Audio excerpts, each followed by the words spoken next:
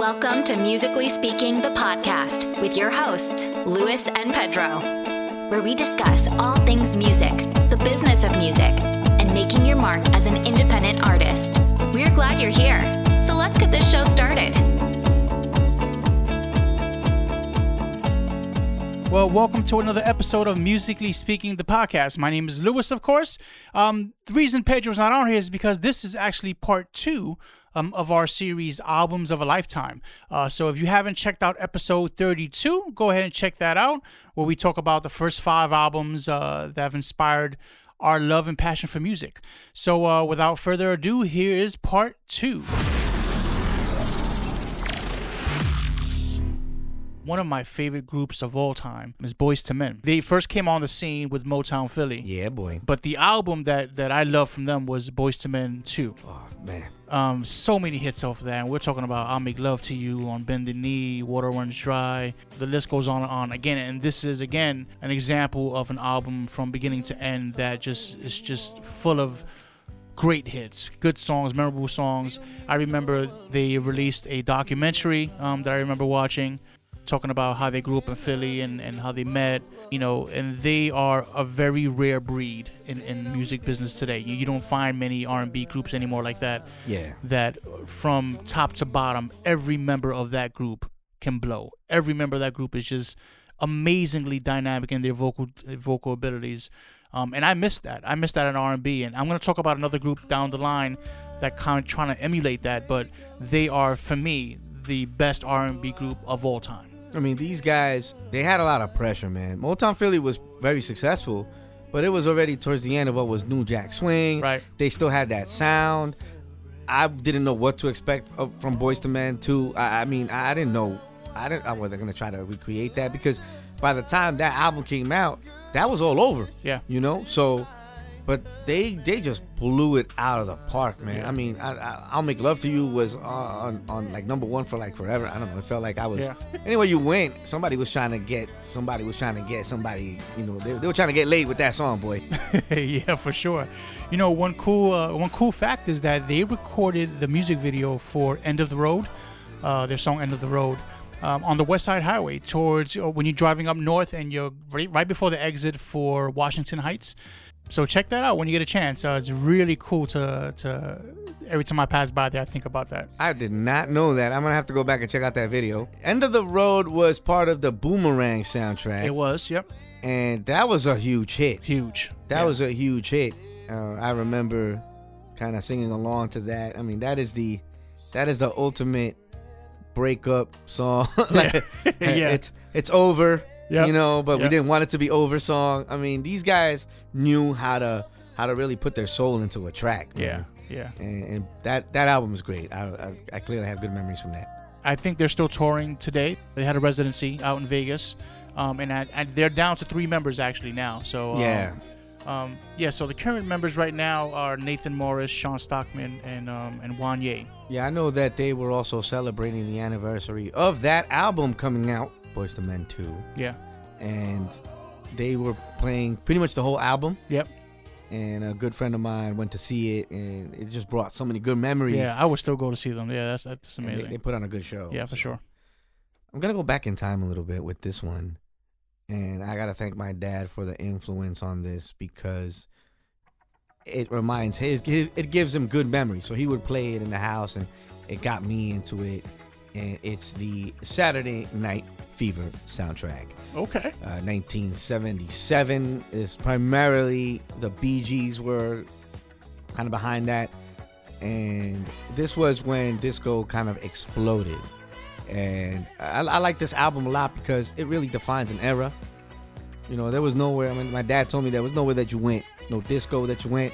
No block party that you went. Oh, for sure. No place that you went.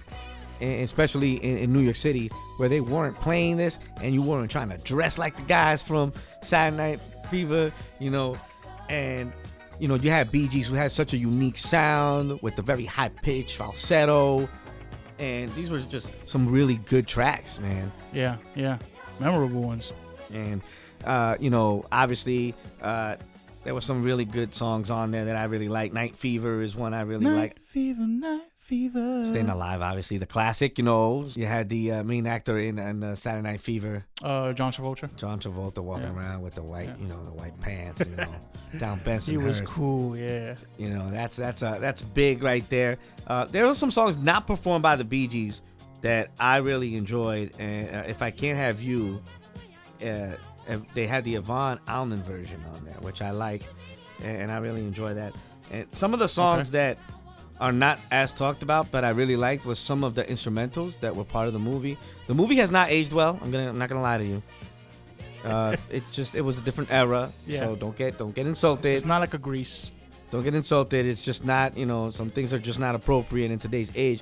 But if it's a great time capsule. If you want to tell somebody how was life like in 1977, you want to watch this movie and not pay so much attention to the references that are probably not apropos. Yeah, it's the music. Yeah. Some of the work from what was David Shire, which was, and some of the other folks that performed kind of the instrumentals on there, really sets the pace for the movie. And that was, I think it might still be the best-selling soundtrack of all time. It's a great album, and I really enjoy that. Good pick, yeah. Good pick. I'm going to kind of throw a little curve. Growing up in the Bronx, you would think, my influences are, Latin or hip hop, R&B. But in 1994, a great band by the name of Hootie and the Blowfish dropped an album called Cracked View Mirror. I was blown away. It introduced me to pop rock, and I remember purchasing this album. Actually, it was a gift. My wife went ahead and bought this album for me. And, if you don't know me, some of the memorable hits off this album is Hold My Hand, Let Her Cry, Only Want to Be With You. Those are some huge hits. That album was massive. Massive. Lead singer Darius Rucker, who's still gigging today. He's like more country now, right? Yeah. And he was a black artist who was singing country music. I didn't know he was black. I used to hear, Only Want to Be With You. I'm like, who's this this Texas weirdo? Yeah, black guy. Yeah, black guy singing pop rock music. And those hits were huge. They were memorable, and I remember just vibing out to that, and people like Hootie and the Blowfish. What kind of name is that? Yeah, I gotta look at that up. How they come up with that name? But and even the title of the album, Cracked Rear View Mirror, which is cool. Definitely a memorable classic. Yeah, and again, this was a debut album. And exactly. It was such a huge hit. Yep. They never recovered from that. Yeah. They just. Yeah, I know they split up, and I know Darius Rucker, because that was a pop rock album, really more pop on the pop side. I think that was their last album. No, I think they had one more album after that. They had either one or two more, but they couldn't they couldn't match up to that album. Yeah, and it's a college bar staple. Yeah, exactly. You know, I mean, spring break, when you go to any bar on spring, you're gonna hear that. Yeah. Any college bar in New York, there'll be at least one song from that album being played, and everybody sings along. Yeah, those are memorable songs. Absolutely. My name is they call me Freestyle Chulo. That's kind of a nickname that I had because I love freestyle music. And this album, there are not many freestyle albums out there that you can say, hey, this is something that defines you in a sense, because a lot of stuff is compilations, and Saturday Night Fever is kind of a compilation as well. Right. I'm going to talk about another compilation later on. Okay. But this album, Concept of One, Tony Moran was one half of what it was, the Latin Rascals, which is a big producing duo, and they also performed. Right. But Tony Moran had this solo project, and it came out in 1993, which was at the time kind of what was almost the end of maybe the golden age of freestyle music. And I don't think this album gets as much love as it deserves because of that. If it came out maybe a little bit before that time frame, it would have been bigger. But Tony Moran was coming into his own as a producer. He wanted to showcase some of his work, and it's an album that's ahead of his time, because if you look at artists already who are popular, where the producer is in the front, right?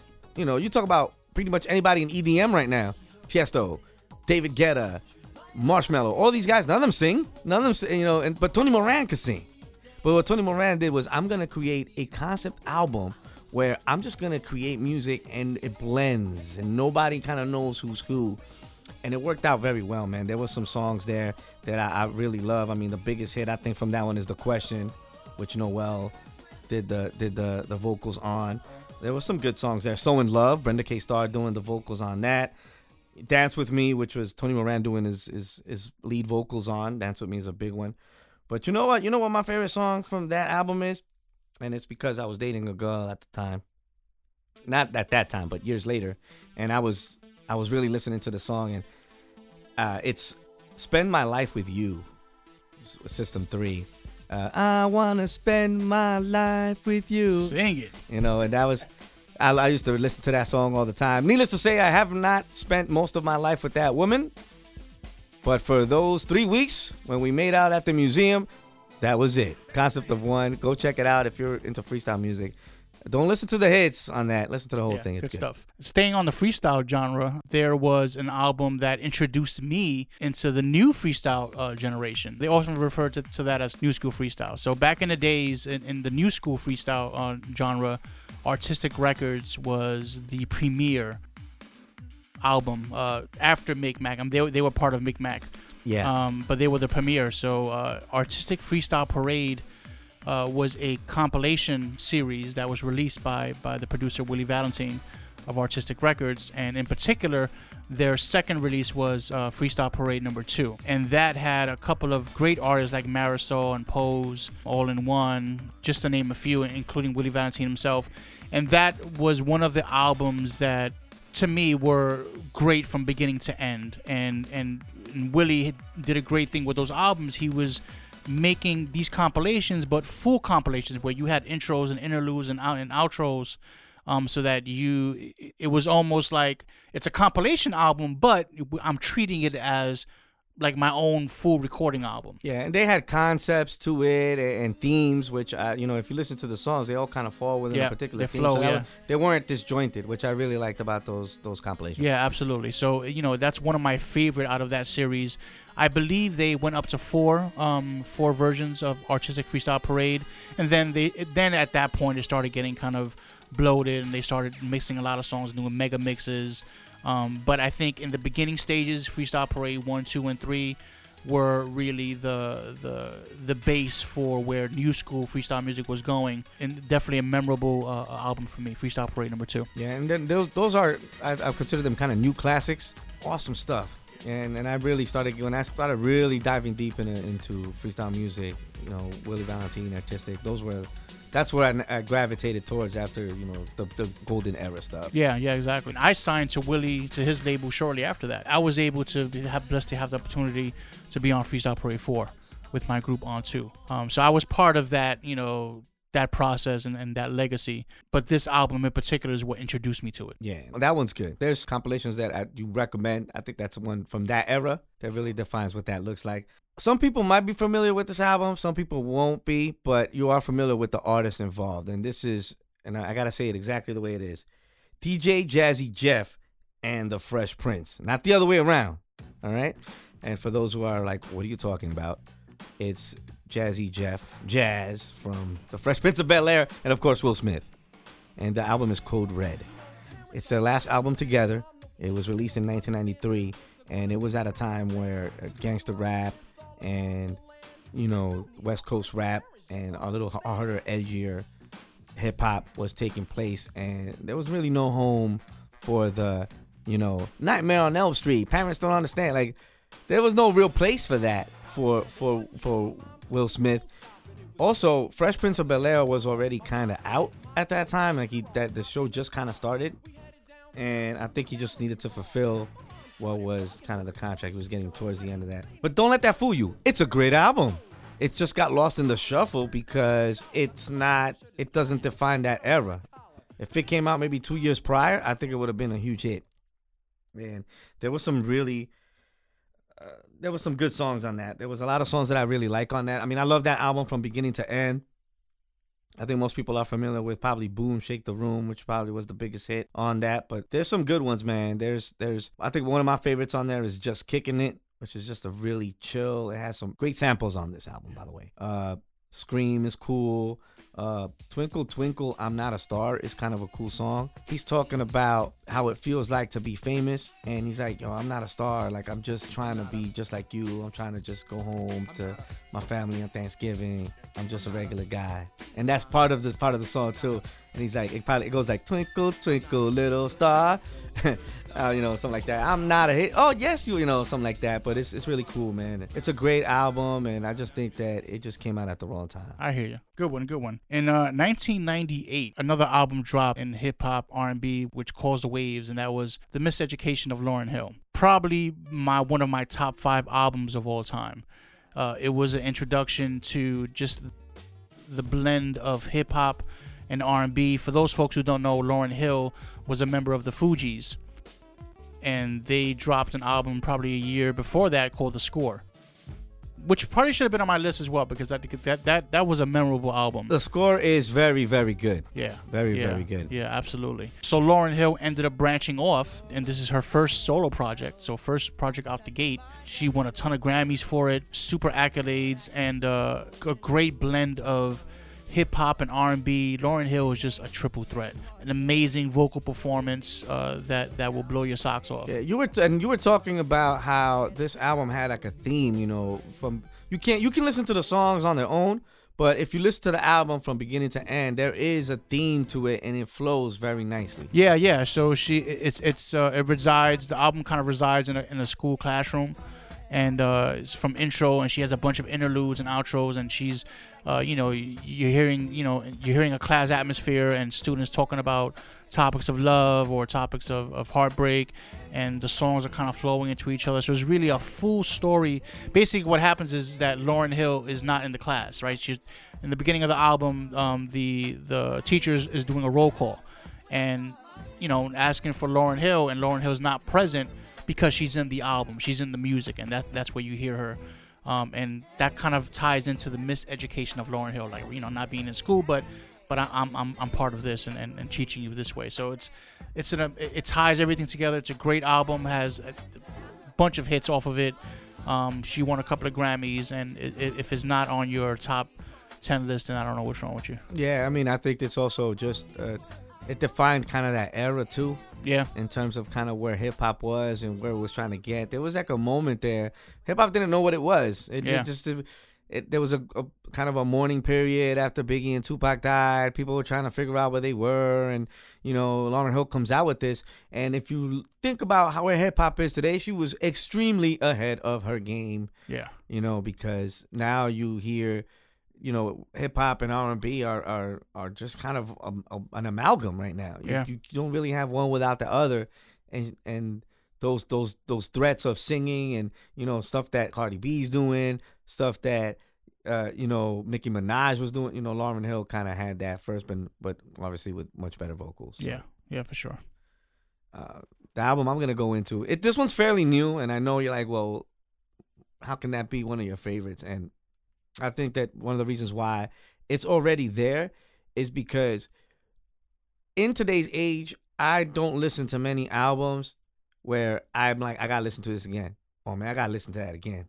Like, you're not gonna get that a lot, and if that happens to me now, amazing. You gotta be in the conversation, and it might be because I'm biased or whatever, but Kamikaze from Eminem. Okay, that is new. Is one of. I think it has potential. It's not there yet. I put it here as kind of like a placeholder. But one of the reasons why I put it on here now is because this album speaks to kind of where I am in my life. Eminem went through some stuff. I mean, he put out a couple albums. He was kind of up and down with his career, kind of like, when you get to a certain level, we already talked about Marshall Mathers LP, you can't reach that. It's going to be too hard. And it wasn't like he was trying to get to that point, but he was always very introspective and raw and kind of telling his story. And then he almost died, right? He overdosed, and his life kind of took a different turn, and he went sober and he went clean. And it's hard to get, it's hard to get inspiration when you were doing a lot of stuff high and drunk and stuff. And like, what are you going to talk about now? And I think a lot of people in Kamikaze felt like, oh, he's just repeating the same themes and things like that. But what I like about Kamikaze is that it reminds me of Marshall Mathers LP, where in this case, he is a almost 40-year-old rapper, or he's almost there, in an age where you have like a 5-year lifespan in hip hop. And people are like, yo, you done, you're nothing, you don't have what it takes, you can't rap with these new beats. And that lit a fire on him. Like he just went in and was like, nah, I'm gonna show you I can still do Yeah. this. And to me, it was like the phoenix rising from the ashes. Yeah. And that's how I feel sometimes. You know, not necessarily with criticism, but I'm the biggest critic of myself. Or sometimes I feel like I'm in a rut, or like I already did that. I accomplished everything I could do, and then you get knocked down a little bit. You know, you have a tough, couple years at work, or you have like a relationship that's just messing with you, and you rise from that, and you use that as kind of your place to be inspired. So that album kind of inspired me to say, man, forget all that stuff. You still the man, and it just made a lot of sense to me. I think that the subject matter might not be what people were expecting. I don't think you're ever gonna get Eminem do a Jay-Z 444 and be like, my life has changed now when I made mistakes. No, but this was him responding to people who maybe forgot that when Eminem was your age, he was selling millions of records, selling out everybody, killing everybody lyrically, and he's just letting you know, respect your elders. And that's like a respect your elders kind of album. And for me, I'm kind of getting to that point in my life where I see these young kids kind of looking at you funny, and you're like, no, let me get you, let me teach you how it is. That's why I think this album has potential for me to be one of my favorites ever. That's dope. That's real dope. And I just love the way he released it. It was one of the surprise album. He kind of just said, "Don't think too much about it." Boop. and I'm like, "Oh snap!" Those were his words, literally. Don't give it too much thought. Just music. And then I remember that morning. I wake up. I look at my phone. I wake up every morning. I check my phone, and one of my boys was like, "Yo, Eminem, fire!" Like little fire emojis, and I'm like, "Excuse me." I must have listened to that album like 7 times before I even got to the office, man. I was like, "Oh my God!" And even to this day, the songs come up. It's still, they have potential classics. Yeah. To me, but it's a good album. Yeah, that's dope. That's dope. Dope choice. My last album is an R&B, and I referred to it a little earlier with Boyz II Men, how we were missing that kind of R&B influence with, 4 guys who can really sing. And there's a group that came out of the 90s, in 1996 in particular, was Day 26. And this is a surprise for me because I didn't even know there was enough people who knew who they were. Yeah, but I love Day 26. So for those who don't know, Day 26 came out of the whole Making the Band era. Classic. Yeah. And we talked about these kind of reality kind of contest shows. Yep. This was during like the oversaturation point. Yep, absolutely. Yeah, they had a couple of. I know Danny D. Kane came out of that era. And Day 26. So basically, it was a contest, a reality show TV contest. You get a bunch of the best R&B singers audition to make the band, and this was led by Puffy, aka Diddy, aka Puff Daddy.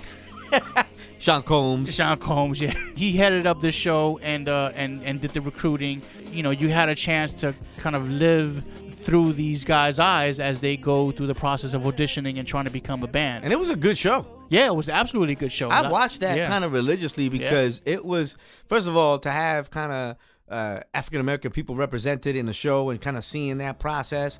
It was very different from the white version of the show because there was another one. What was that group? There was a version of this that it was with like white young kids, and they became a boy band. So this was kind of like the urban version of that. I gotta check that out. I don't remember that. So yeah, I can't remember the group, but I think the song was, what is it? O-Town, I think it was. You're right. Matter of fact, it was. Okay, you're bringing it back now. So yeah, so Making the Band actually started that way. It started with O-Town was the first group out of that. That's right. Yeah. That to see that version. That was MTV's version. Yeah. And I think when Puffy took over the show, it became more urban, and he made it hip hop. There you go. Yeah, so I remember that. And it started with Danny D. Kane, and then Day 26 was the next one. And Danny D. Kane, both groups had some great success. They actually did pretty good. Yeah, they had some great success, some great albums. And off the bat, the first album for Day 26 was entitled Day 26, self-entitled album, released in 2007. And, some of the biggest hits for me that I remember is, I'm the Reason, Got Me Going, In My Best, Silly Love. I love Co-Star. Co-Star was great. And again, it reminded me of true R&B where all 5 singers, all 5 guys in this group can blow. All of them were amazing. Well, that was part of the show because the show was like you had all these guys competing. Right. and eventually they got it down. Yeah, but they were all good. Best of the best. I mean, they all could stand on their own. They were all. I think they were really all soloist artists. Yeah. And who formed this group. So you get all the drama. Now you're sharing the spotlight. Now you're sharing parts and songs. So there's a lot of drama to it, which that's what TV is, right? And that's what they do on the show. But I remember there was one white kid named Donnie Klang. Yeah, Donnie. Yeah. Wasn't he dating one of the Danity girls? Yeah, dating one of the Danity girls. Yeah. So he ended up not being picked up on the group, but on the show, the finale, he ended up getting a solo deal. That's right. Yeah. So and he did his. He had a couple of songs on there. Yeah. I think he had one single that was hot. I'm actually still in touch with him personally. I have his email. He runs a studio in New York. What's up, Donnie? Yeah, what's up, Donnie? But yeah, big. I remember that record, man, and I enjoyed it. I just gotta say, man, my sister's gonna be very happy with that choice. She loved Day 26. They don't get as much love as they should, man. See, I made fun of her all the time for that because I was like, I like him, but I mean, I had the CD and everything, but I was like, she was like, yo, Day 26 is dope. Yeah. And I was like, don't say that too loud around here, man. So she's gonna be very happy that you made that your good. choice. I'm glad. My last one is an album that when it came out, I was excited because I was already kind of an EDM head at the time, and Daft Punk was already considered a pioneer of that. But this album was nothing like that. Okay. They went in a different direction, and that's what I like about them. They always reinvent themselves. Random Access Memories, an amazing album. It's still considered EDM, but it was elements of kind of what inspired them to make music.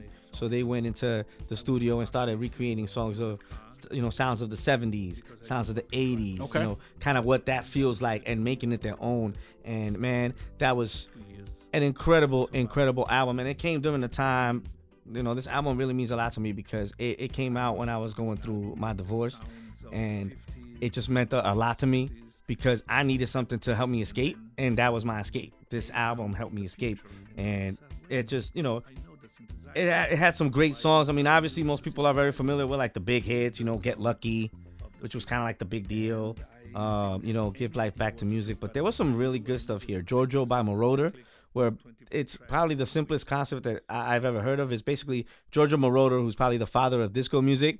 He's literally just talking, and they put music to it. So he's just talking about his life and his music in the background. Amazing.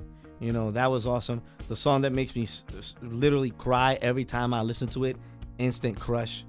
Julian Casablancas is the lead on that. That song just means a ton to me. It's attached to someone who really helped me when I was going through some stuff. And I remember, before I left the apartment that I was living in, I was by myself. I got rid of like almost all my furniture. I'm sitting there and I heard that song on repeat like 70 times. Wow. Till I fell asleep. Wow. And Good to this memory. day, I'm just like, it makes me cry, man. Don't cry now. I'm tearing up, but thank goodness that this is audio, right?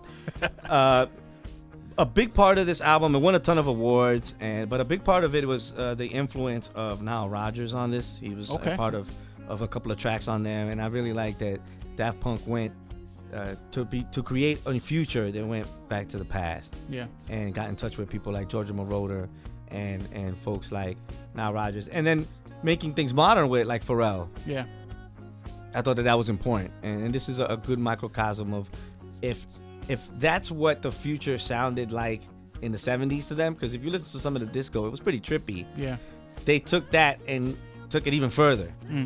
And I love that they named it Random Access Memories because it kind of plays off RAM. Yeah. And it's for me, it's an album that will live with me forever because it has some special meaning. Good stuff. All right. Well, appreciate you listening in and sharing these moments with us as we kind of go back down memory lane and talk about albums that touch our lives. Yeah. And have you heard any of these? Did we kind of match some of your favorites? Or spark your memories? Yeah. You're like, oh my God, I got to go back to listen to that again. Or you're like, who? Were there some albums on there that you're like, yo, let me find out what's going on here. Like Day 26. I thought that was just a number on the calendar, Let me go check that out, or like I thought Fresh Prince was only around since Big Willie style. Like, let us know, man. Yeah. Be interesting to hear that. And don't forget, check us out on our website, www.musicallyspeakingpodcast.com. Review, subscribe, and share. All right. Well, we'll catch you on the next one. Peace. Thank you for tuning in to Musically Speaking with your hosts, Luis and Pedro. Be sure to visit musicallyspeakingpodcast.com for show notes, past episodes, and our blog. Please subscribe, like, or share with a friend. Till next time.